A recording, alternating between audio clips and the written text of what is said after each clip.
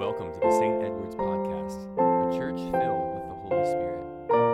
We hope that today's words will draw you closer to Christ Jesus.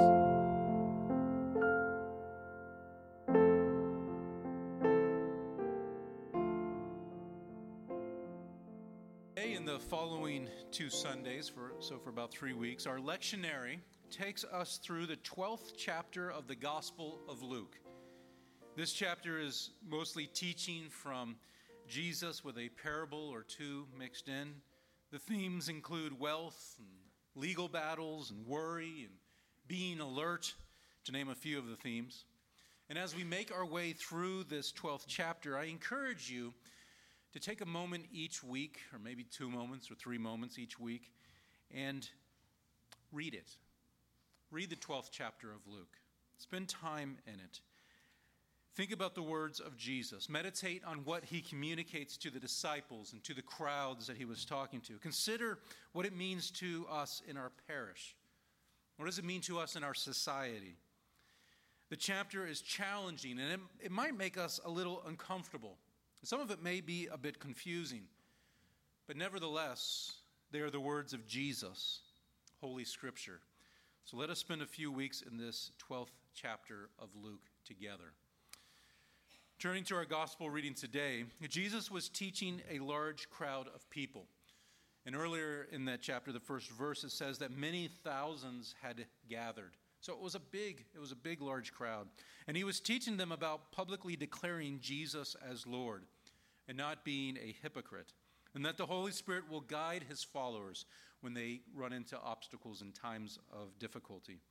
And then all of a sudden, as Jesus was teaching, perhaps rather awkwardly, someone in the crowd said to Jesus, "Teacher, tell my brother to divide the inheritance with me." And Jesus' response, "Mister, what makes you think it's any of my business to be a judge or mediator for you?" And he goes on to give a warning about greed, saying, "Take care. Be on your guard against all kinds of greed, for one's life does not consist in the abundance of possessions." And then proceeds to tell a parable where a rich man put his confidence in the large buildings that he had built to store his crop supply, only to die and leave it all behind. It's an interesting story, one that might make us a little uncomfortable, especially as North Americans. America has been so blessed with wealth. It's in our DNA to work hard, achieve our dreams, to find a way to succeed no matter what obstacles may come. A young man asked an old wealthy man how he made his money. And the older fellow said, "Well, son, it was 1932. The deepness of the Great Depression. I was down to my last nickel. I invested that nickel in an apple. I spent the entire day polishing the apple, and in the end of the day, I sold the apple for 10 cents. The next morning, I invested those 10 cents in 2 apples, and I spent the entire day polishing them and sold them at 5 p.m. for 20 cents. I continued this system for a month, and by the end of which I had earned a fortune of $1.37. And then my wife's father died and left us $2 million.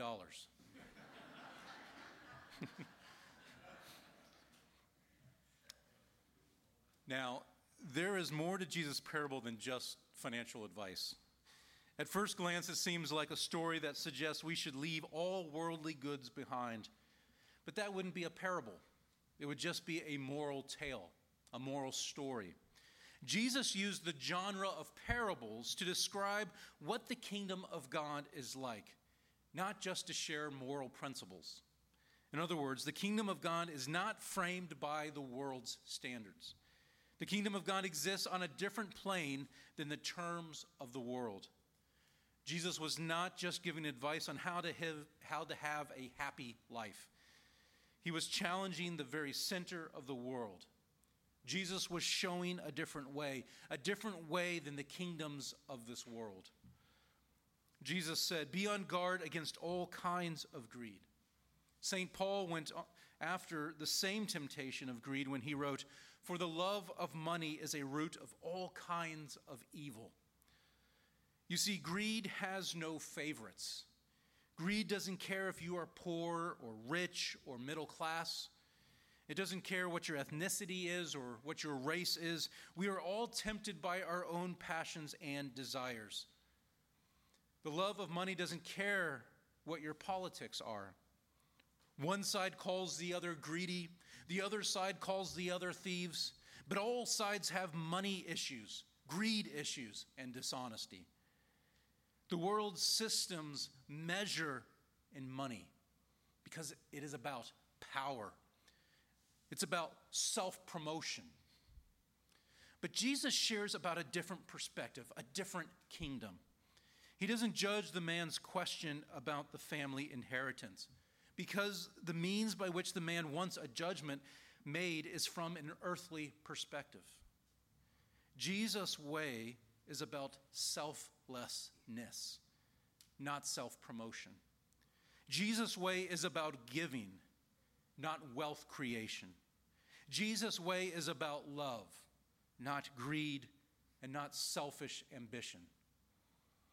Jesus gets to the point of the parable with his last words in our reading when he says, "So it is with those who store up treasures for themselves, but are not rich toward God." Or as Eugene Peterson paraphrased it in the Message, that's what happens when you fill your barn with self and not with God. As Christians, we live in the tension between this world and the kingdom of God. As Bishop N.T. Wright put it, the problem is not living on earth, but living on the earth's terms. We heard in our second reading from Colossians, St. Paul reinforced the same thing when he wrote, "Put to death, therefore, whatever in you is earthly, fornication, impurity, passion, evil desire, and greed." God has not called us to live a life of greed, amassing wealth and gluttony.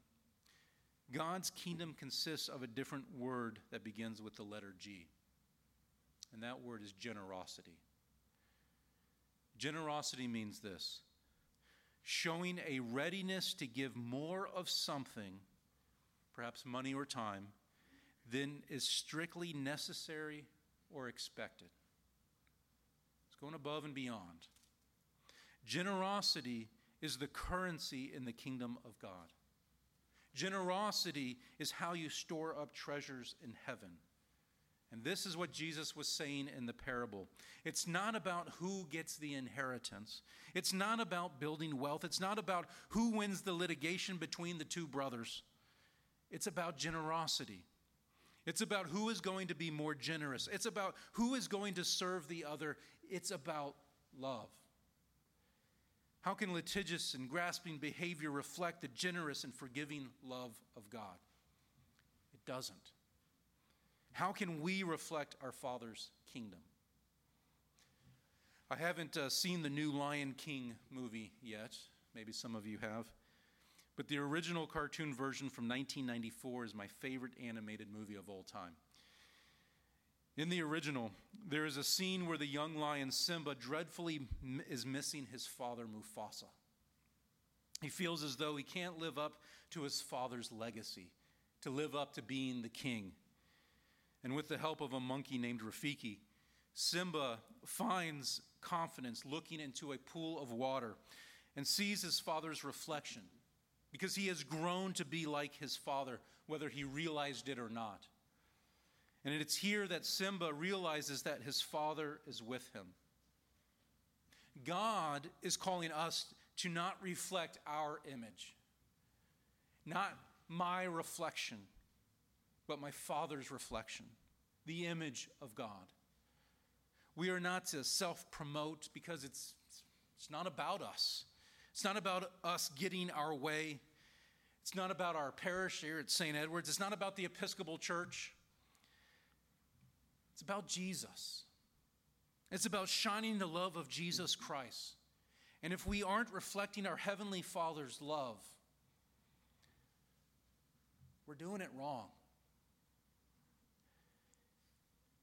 If you want to know what generosity is, look no further than the man, Jesus Christ, who gave of himself generously so that by his act of grace we may have eternal life.